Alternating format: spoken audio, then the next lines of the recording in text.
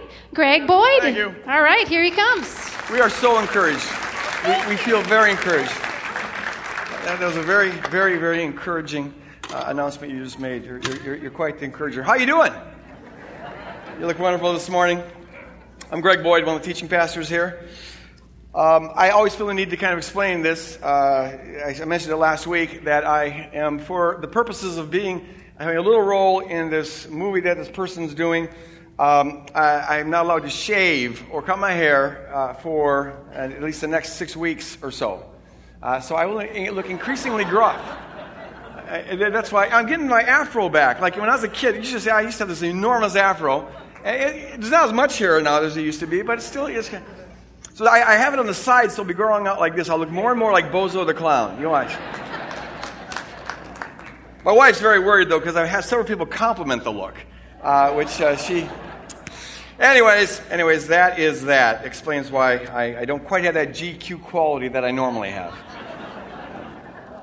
This is, of course, the 10th anniversary of the attacks on the World Trade Center and then on the Pentagon and the plane that went down in Pennsylvania. And it was, I'm sure for many of us, most of us, maybe all of us, who are over 10 years old, a moment that's frozen in time. It's one of those events that just kind of get etched there. I was preparing for a class at Bethel up in my office when my wife came upstairs and told me that something big was happening. At first I dismissed it because I had this class to prepare for, but she hollered, "Greg, you got to get down here." And I went down there and I saw that plane in the building, or the smoke coming out of the building, and then as we're watching, another plane hits, and it was just one of those moments frozen in time. And it in various ways forever changed America. I think in some ways for the better, and in some ways for the worse. But it has changed us. It certainly made travel less convenient. But it's affected us in a lot of ways. And so it's I think, an appropriate time for us to remember, as God leads you, to pray for the families of those who were lost in this atrocity. Over 2,700 people died that day.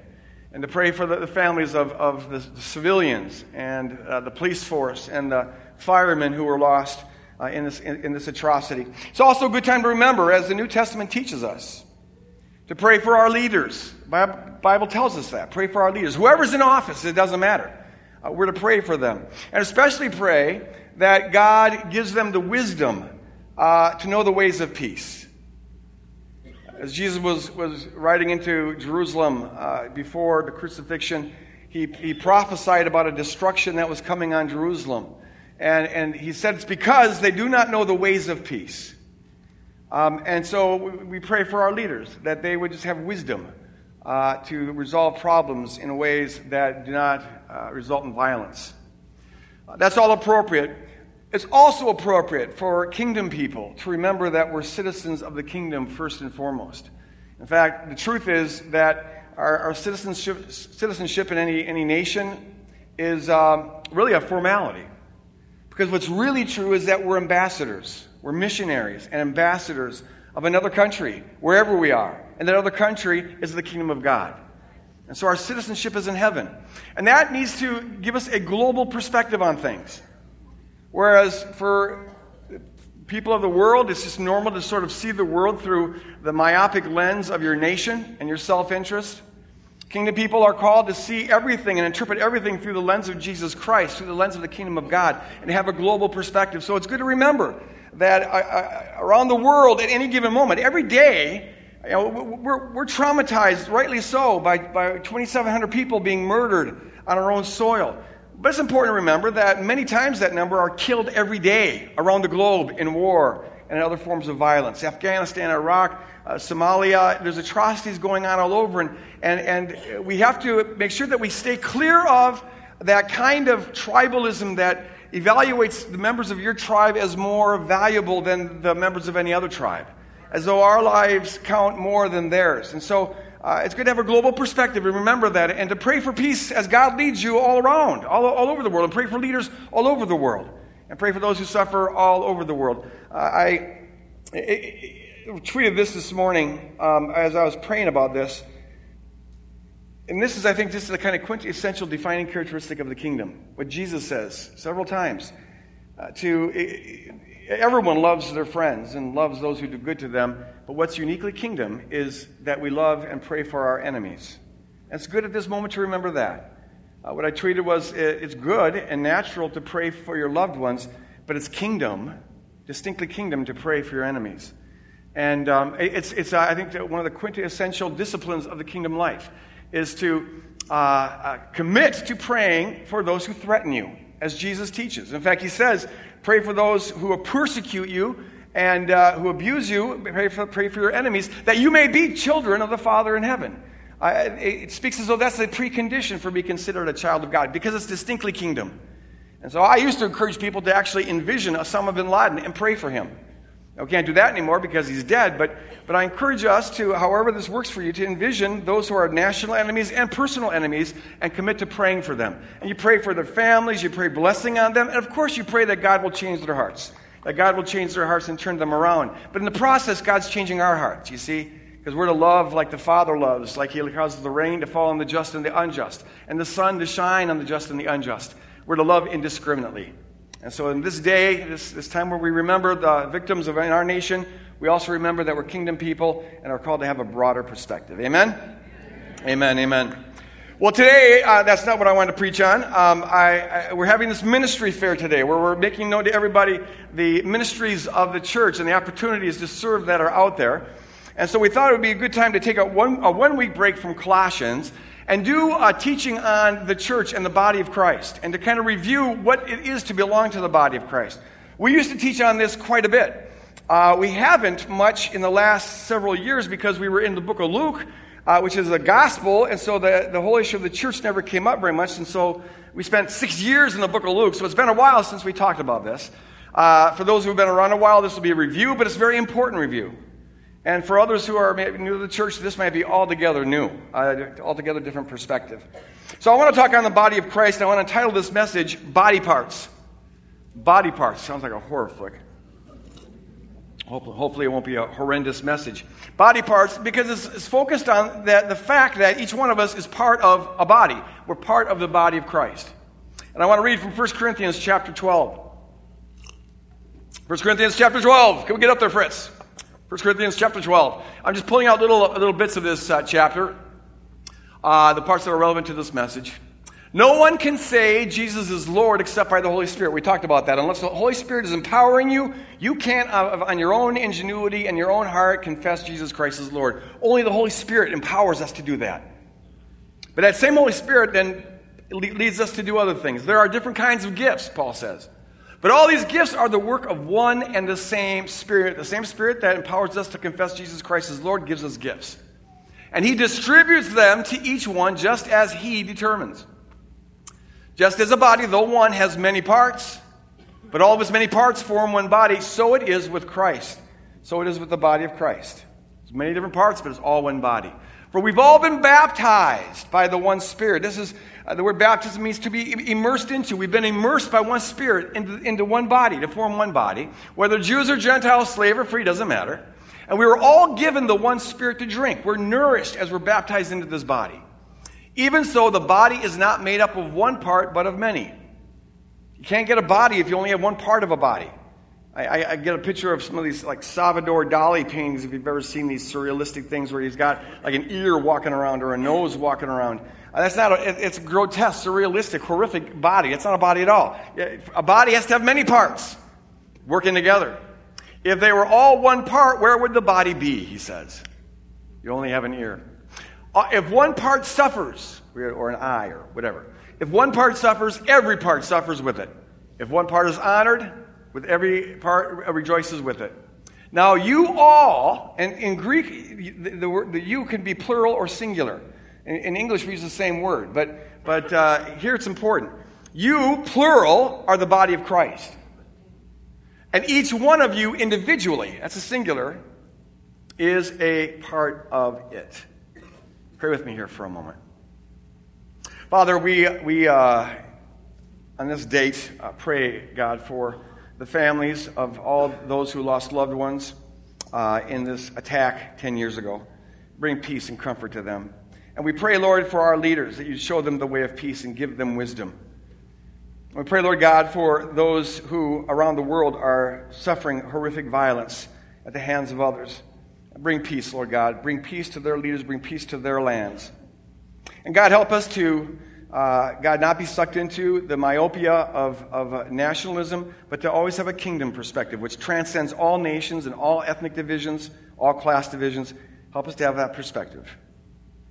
And now, Lord, I pray for everyone in this auditorium or who's listening through podcast, our podritioners or television. Pray, Lord God, that you, Holy Spirit, would be working in our hearts and in our minds to open us up to receive your word, to be motivated to act on your word, to be changed by your word, to be energized by your word, maybe to be convicted by your word. Let your word go forth in power and in your authority. In Jesus' name we pray, and all of God's people said, amen, amen, amen. Our bodies are the means by which we interact with the physical world. We do everything through our bodies.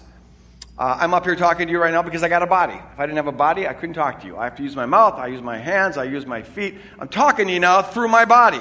And everything we do in the world is mediated through our body. Our body, our physical body, is the medium by which we interact with our environment, right? When Jesus was incarnate, that word incarnate, it means to be enfleshed. He took on a body. And everything the Son of God did during his earthly ministry was mediated through that body. His body was the medium by which he taught people, and he healed people, and he delivered people, and he loved people. It was all done through his body. What this passage that we're looking at here this morning says is, and there's other passages in the New Testament that reflect the same truth, is that when Jesus died and rose from the dead and ascended into heaven, he acquired, and when he sent forth his Spirit, and by sending forth his Spirit, he acquired a second body. This is body number 2. And body number 2 is us. It's everybody who confesses Jesus Christ as Lord. It's everybody who's yielded to the Spirit. You've been incorporated into the body of Christ. And so now, just as he did with his first body, but in a bigger fashion, through his corporate body, he interacts with the world. This is how he brings the kingdom through this to the world. God is, of course, at all times and in all places, working in people's hearts and all of that. But in terms of his distinct kingdom activity, he works through the church. He works through his body. Just as he worked through his first body, now he's working through the church at large. We are the body of Christ. We are the hands and the feet and the mouthpieces of Christ. We're the physical representation of Christ to this world, and we're the medium by which Christ interacts with the world.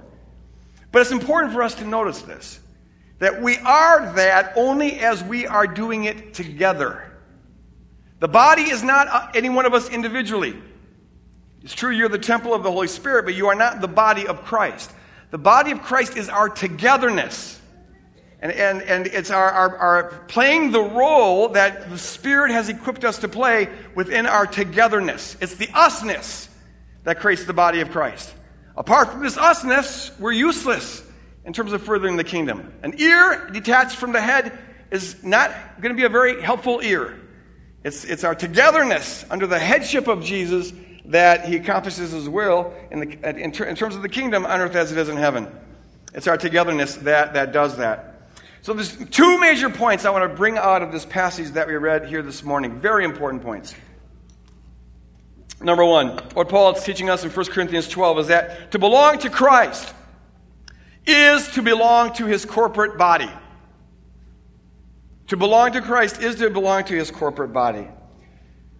I mentioned last week how we in the West tend to have a very individualistic worldview. We see things through the lens of individualism. We don't recognize this usually because fish don't notice the water they swim in, or you don't notice the glasses you're wearing unless you're paying attention to it. So we assume this is the way things are, but we're very individualistic. We think in terms of I, not we. And we tend to read the Bible that way. But see, that leads us, as I said last week, to have sometimes misinterpretations of Scripture. Because the Scripture, the New Testament, tends to think in we categories, not me categories. It tends to think in terms of corporate wholes, and this is true of ancient peoples in general. We in the West, with our modern individualism, we're sort of the odd ducks out. This is a new way of looking at the world. But in Scripture, they think more corporately. So, we tend to, when we look at the word salvation in the New Testament, we tend to think of it in terms of me and Jesus. It's a me and Jesus thing. It's a me and God thing. I get saved individually. I get saved. And it benefits me. And for most Western people, because they're thinking in things in terms of kind of in legal categories as we tend to do, it means that I'm off the hook for the consequences of my sin. I don't have to go to hell. So it's an individual thing, me and God, and it benefits me. The New Testament thinks primarily in corporate categories. Salvation is not an individual thing so much as it is a corporate thing, which is to say, to be saved means you belong to the group of people who are being saved. And salvation is, as we say a lot around here, it's not avoiding the consequences of your sin. It's being freed from your sin. It's being changed, being transformed, is participating in the life of God. So to be saved means you belong to the group of those who are being saved, which means you belong to the group of those who are participating in the life of God, learning how to yield to God and sharing in the joy of God and the peace of God and in the confidence of God. All that is what it means to have been saved, to be being saved, and you shall be saved in the future. And all of that, as we said last week, is summed up in this concept of being in Christ. Over and over again in the New Testament, we hear about how we are in Christ. You've been transported from the kingdom of darkness and brought into the kingdom of the Son and incorporated into the Son. We're inside the Son, so that now everything that was predestined for the Son, Jesus Christ, is now predestined for us. Because we're in the group of those who are in Christ. You see how that works? We are in Christ. It's a corporate concept. And so since being made holy and spotless and being adopted as children was part of what's predestined for all who are in Christ, well, if you're in Christ, then that's predestined for you. Salvation is a corporate thing. And it's not just about benefiting you. It certainly does benefit you, for sure. But it's also about benefiting others. Because to be saved means you're participating in the life of God, in the love of God, and God is in his very inner nature an other-oriented servant God. You see that through Christ, even becoming incarnate. So we are learning how to, as we participate in salvation, learning how to live out God's other-orientedness. To be saved is not just about you benefiting from something, it's you being called to a vocation. It's you being called to be a part of the body of Christ, which is his medium of serving the world. To be saved is to be given a job description. It's to be given an assignment, a role to play in the body of Christ. And that's part of what it means to belong to Christ. Part of what it means to be saved. From a New Testament perspective, the idea of being a solo Christian is unintelligible. It's completely foreign to the way the New Testament thinks. You get people today, quite a few people actually, who believe in Jesus, and they pray and maybe serve in areas and maybe even share Christ once in a while, but they do it on their own. They don't want anything to do with Christians. Christians bug them, and they don't want anything to do with the church. The church has maybe hurt them, and they don't like organized religion. They believe in Jesus, but they're just going solo. They don't want to be bothered by the hassle of church and all the hypocritical Christians and all that. And see, I totally get the criticism of the church. I got that. I understand why people want to maybe steer clear of that, and I myself am not at all a fan of organized religion. I got the criticism. But I submit to you that from a New Testament perspective, going solo is simply not an option. It's simply not an option. In fact, from a New Testament perspective, the idea that you can go on your own is crazy. It's fundamentally contradictory to the way the New Testament thinks about being a disciple of Jesus. It's nuts. To think you can go solo is like thinking that you can be an ear without a head to be attached to. You're dismembered. And to think that you can actually function as a part of the medium by which Christ interacts with the world by going solo, it's like my finger thinking it doesn't need the hand or my foot thinking it doesn't need the leg. You get the point. To do anything in the kingdom of God from a New Testament perspective is to do it in conjunction with others. You're associated with others. It's part of the body. You cannot go alone. It's crazy from a New Testament perspective. Or you might think of it this way.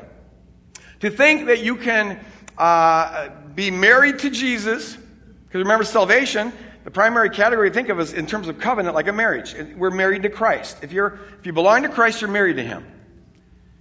But to think that you can be married to Jesus without embracing his body is nuts. Think about it. What would you think if on my marriage day, I'm up at the altar and pastor says, Shelley, do you want to take him to be your husband? And what would you think if she said, oh yeah, I love him, I want to be married to him, but I don't want his body. Now, she would be nuts not to want this body, let's face it. Okay. But you get the point. See, to marry somebody is to marry their body. It's part of the package. It comes together. We don't get to pick and choose. This is why Paul says in 1 Corinthians 7 that when you're married, you don't even own your own body anymore. There's a co-ownership there. Your spouse is partial owner of your body. You're giving it away. To be married, to have that one flesh relationship involves our body. And that's the kind of relationship Christ wants with us. It's embodied. It involves Him. To have Him is to have the body. To belong to Christ is to embrace His body. Now, when you marry somebody, you got to marry their body, but it may not be a perfect body. I mean, not everyone can have my kind of body. Let's face it. Sometimes bodies are a little overweight. Sometimes bodies maybe, wake up in the morning with bad breath. Can you believe that? Sometimes bodies grow warts and cancers thing on them that they're not supposed to grow. Sometimes bodies stop working altogether the way they were supposed to work. Bodies eventually decay. They eventually shut down. But if you married the person, you married their body. You got to put up with it. It comes as a package, as part of the deal. So it is with Christ. To be married to Christ is to be married to His body. Now let's face it, this body's got a lot of issues. It's flawed all over the place. It's got all sorts of junk in it, but going solo is simply not an option. To belong to Christ is to belong to His body. The same Spirit, Paul is teaching us here in this passage, the same Spirit that empowers us to confess Christ as Lord. That same Spirit leads us He baptizes us into the body, immerses us into the body, nourishes us in the body, and then gives us gifts to share with the body. In fact, I submit to you, it's implied that to confess Jesus Christ as Lord means you take the next step with the Spirit and get immersed in the body, and you get equipped to serve in the body. To confess Jesus Christ as Lord is to confess Him to be head, right? He's the head. But He's the head of a body. As much now as when He was here the first time, when He was in His incarnate form. If anyone would have cut off Jesus' head, the body would have stopped working because He's the head of that body. Are you following me here? Well, He's the head of this body, the body of Christ, His physical representation in the world. So to confess Him as Lord is to confess Him as head, but He's the head of the body. So if you're not part of the body, He's not your head. It's fundamentally contradictory to confess Him as Lord and not have Him as head by participating in His body. You see how this works? And so just as we had to yield to the Spirit in order to confess Jesus Christ as Lord, He doesn't make us do that. We had to yield. So also we're called to yield to the Spirit, who will plug us into the body of Christ, and then yield to Him as He gives us gifts to serve in the body of Christ and to serve through the body of Christ. Which, if you do the math, means that if you're out there listening to me right now and you're going solo, you're resisting the Spirit. You're not yielding to the Spirit to that degree. To confess Jesus Christ as Lord is to confess Him as head, and He is the head of the body, which means we have to be plugged into the body. Now, I'm not saying that everybody has to go to Sunday morning church. And I'm not saying that everyone has to belong to a group that meets on Sunday morning or Saturday night in a building, a religious building. People say, I'm going to church like the church is a building. The church is not a building. The church is a people. All right, now this is a teaching time within the church and a worship time, and it's good, and God uses it, and it's good to gather together. But this doesn't define the church, because most people who come here in this moment aren't doing their gifts towards one another. No, the church is when we function as the ears and the eyes and the nose and the feet of the body of Christ. And that doesn't happen here. This is about motivating and teaching and instructing, and it's good and helpful. But this itself is not the church. It's expression of church, but it's not the church. No, the church is when people gather together and together serve one another and are used by Christ to serve the world. That's the church. So it doesn't mean you have to belong to some building or some denomination or anything like that. But it does mean that we need every person, every disciple needs to be attached to other believers, serving with other believers, worshiping with other believers, growing with other believers. That's part of the package, what it means to be a disciple of Jesus. It can look a lot of different ways, but there's got to be some concrete, real attachment that goes on. I know there are times where that's not possible. There's times like that, seasons, where you're not sure where you're supposed to plug in. You're just church shopping, and you have to discern where God wants you. And I got that. And then there are some of our parishioners who are in locations where there isn't any church available, or the churches that are available just aren't plug-inable, if you will. It's like one guy told me several weeks ago that he's got 3 churches in his town, and one is this extreme liberal one that just doesn't really stand for Christ at all. The other 2 are these fundamentalist churches that are basically just completely politicized and nationalized, and it hurts his faith more than helps to be a part of that. And so he's solo. And I said, there are times where that has to happen. But just know that that's not a permanent stopping point. You're out there on your own. You need to be plugged in with some other believers. That's how the Spirit will call you to that. So if there isn't anything available, we encourage people, parishioners, to start their own church. Be a church planner. And all that means is you invite somebody to your house, and what a lot of folks do is they just sort of podcast the message, and then they talk about the message, and they maybe have a little bit of a worship, whatever that looks like, and then they gradually invite each other in on their lives to challenge one another and to grow and to be accountable and to serve their neighbors. That's church. Where 2 or 3 are gathered, that's church.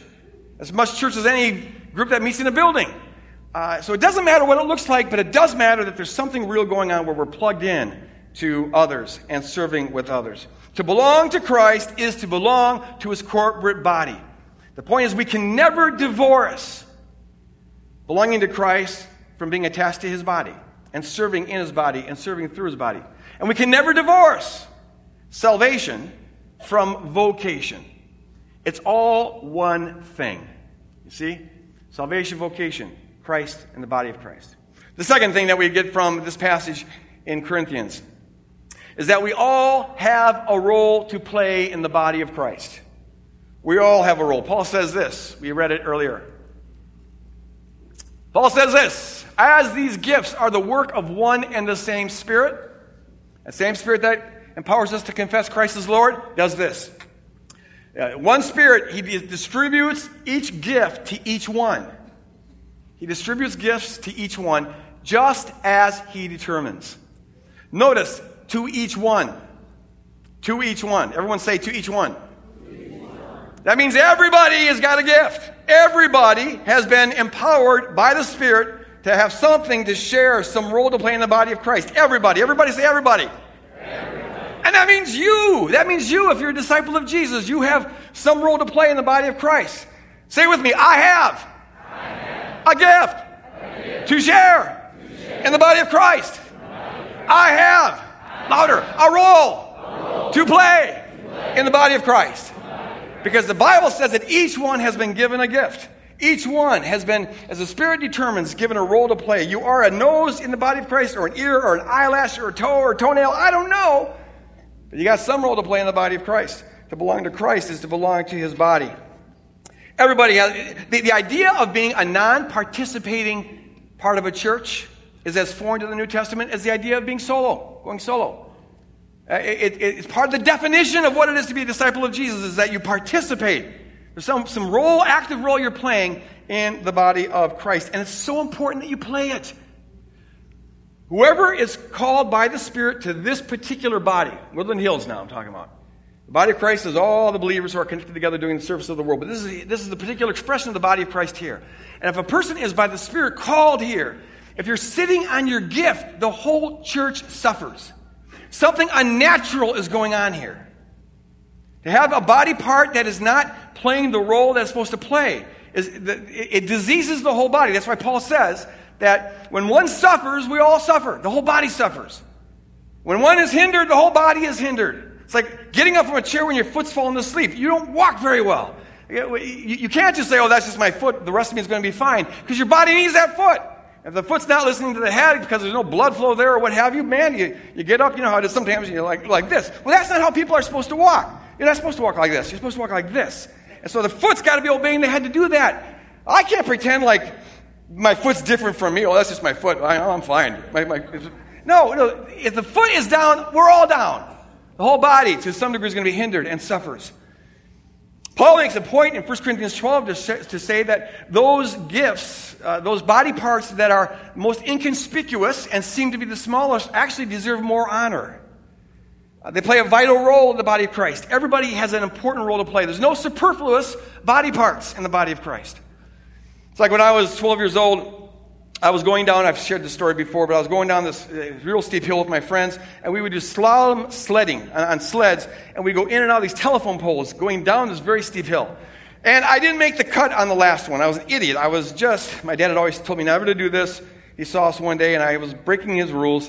And so I ran into the telephone pole at the bottom of this hill, really hard, smashed my insides all to pieces. They had to open me up. And among other things, I lost my spleen. Don't have a spleen. Now, at the time, this is 1969, they thought the spleen didn't do anything. It was a kind of a, I remember the doctor told me it was a vestigial remain. You heard that? Vestigial remain. Which means it used to play a role in human history way back a million years ago or something, but now we've outgrown it, but we haven't lost the thing yet. Which is, I think, nonsense. But, so they thought it was a useless organ. Which is why, as I was growing up, I never connected the dots, to talk about dots here, I never connected the dot between the fact that I got strep throat almost every year, sometimes several times in a year. I got strep throat all the time. Gross. White stuff in your throat. And I always had that. So I never connected that to the fact that I didn't have a spleen. Well, now they know, my doctor told me about 25 years ago, that the spleen actually plays a very important role in the body. It filters the blood in a particular way that helps the body protect against certain kind of viruses and other things. And they now know that people who don't have a spleen are much more vulnerable to getting strep throat and a number of other things than people who have their spleen. So now every 5 years I got to get a shot, this kind of shot thing that takes the place of the spleen.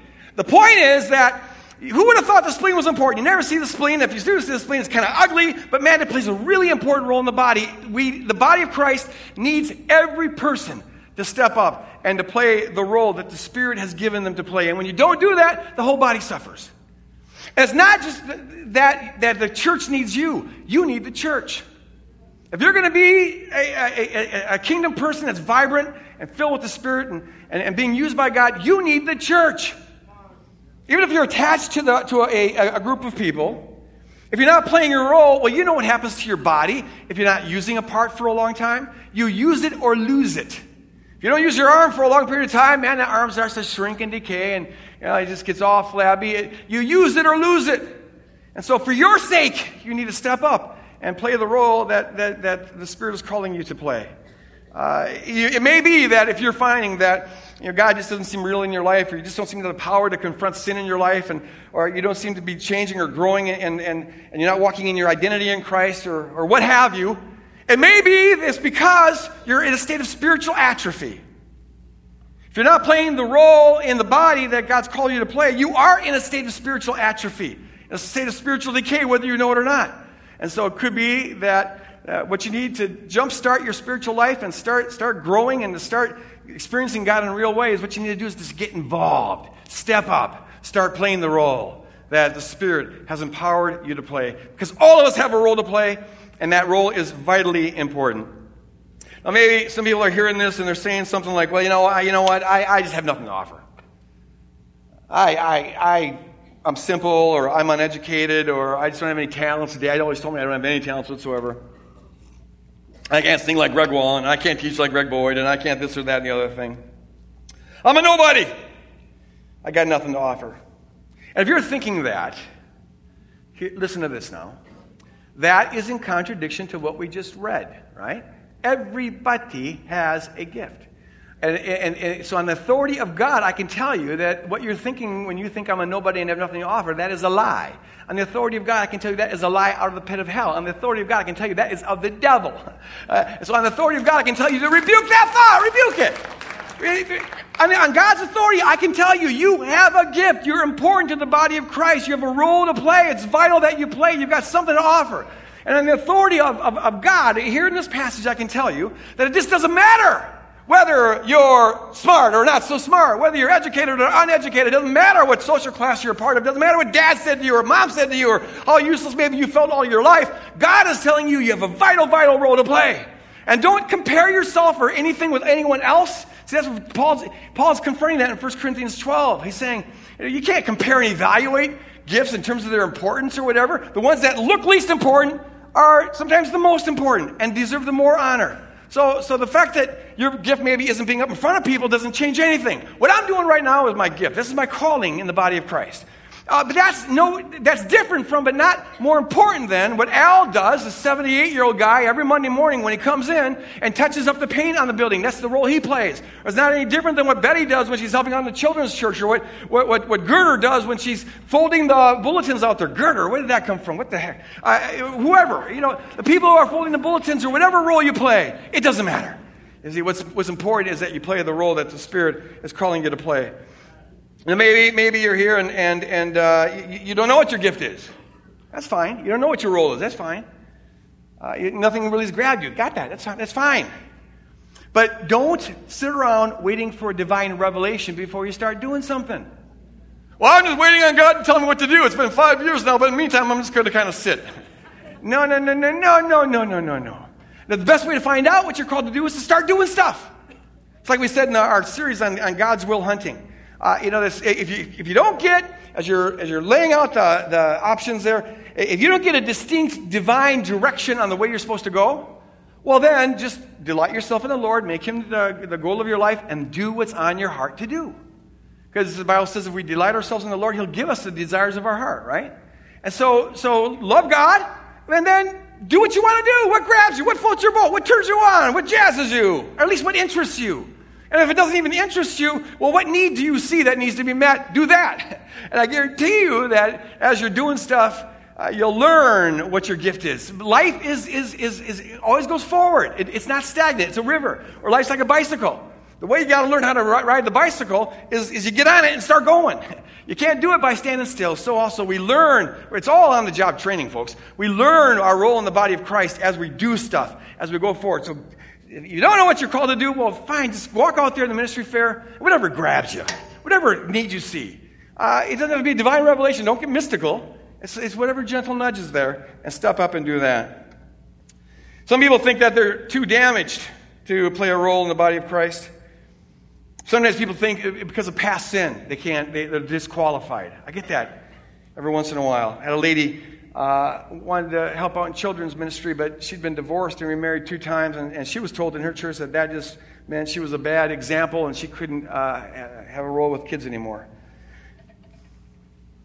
Here again, I want to say that on God's authority, I want to rebuke that idea as of the devil. What happened in the past, learn from it, grow from it. Maybe there's time to take a break and so you can process that. But last I read, when you come to Christ and you confess your sins, He's willing to forgive your sins. Amen? The slate is wiped clean. You get a do-over. And you're holy and blameless now. You're reconciled with God. The past doesn't matter. I don't care what the past was. What matters is right now. Right now you're a child of God, and He always starts with us in the present. He always starts with us in the now. We learn from the past, but we don't live in regrets of the past, because the now is forever new in the presence of God. His mercies are new every morning. You're a new creature in Christ Jesus. Old things have passed away. So that is that, but now what matters is what's God calling you to do now. This idea that there's any sin in the past or anything you've done in the past that could disqualify you from ministry, I just think is so I got to keep on going. I got to end this thing. But it's just wrong. And then there are people who just are too wounded. They believe they're too, I'm just wounded. I'm still struggling and I'm wounded and I just can't do anything. And there is, I want to say this, that's legitimate. There are times we got to take a break. There's times we got to rest. You break your arm, the arm's just got to go in a sling. So there's a time to rest in the sling. Got that. But just know that can't be a permanent thing. That arm is supposed to function. So as soon as you can, you need to start exercising that arm. Otherwise, it's going to keep on going into a state of atrophy. There's a time to rest. There's a time to get healed. There's a time to take a break. There is. But the purpose for doing that is to get back in the game. Everyone has a role to play in the body of Christ. Now, the final thing is this. Does this mean that everyone's called to be involved in a Woodland Hills-sponsored ministry? You know, the things that are sort of inside the organization of Woodland Hills Church. And the answer is no, it does not mean that. Some are called to be ministering inside the church in different roles. Others are called to be doing stuff out there in their neighborhoods or what have you. Many people are called to do a little of both. And so if you're called to Woodland Hills Church and you're just out doing some ministry that we don't even know about, that's legit. That's still Woodland Hills Church. So there's no judgment about who serves in the church or who doesn't. On the other hand, we've always been aware that we do a better job of highlighting the needs of ministries outside our body than we do for the ministries inside our body. And the reality is we need people to step up for the ministries inside our body that keep this church running. And so we're having this ministry fair to just say, here are the opportunities, here are the needs. And I encourage you when we close, I'm going to ask the prayer teams to come forward as I pray. And if you're here and have any need whatsoever that you'd like to have prayed for, come up here and pray. Don't leave with that burden. The rest of us, I encourage you to spend a few minutes out there. You have your dot. Write your name on the dot. Walk around those tables. And if there's something that interests you, a little push, a little nudge, doesn't mean you're committing your life to it. It just means you're kind of interested. Maybe. It's a maybe. Well, give them your dot. Give them your dot. And this is how the body of Christ begins to function as the body. Step up, play your role. Like we can do together, usness, all that God has called us to do. Father, I thank you, Lord, for, God, the fact that you are willing to work through physical people with all their imperfections. Your body is a flawed body, but you in your grace call us to be a part of it and call us to be the means by which you use it to minister to one another and minister to the world. And so, Holy Spirit, will you just direct us and guide us and lead us and give us the right nudges as we now kind of put out the smorgasbord of ministries that need people to step up and direct and guide each one of us. Give us a heart to serve and that our salvation benefits others and not just ourselves. In Jesus' name we pray. And the body of Christ said, Amen. God bless you guys. Go out, follow the Spirit.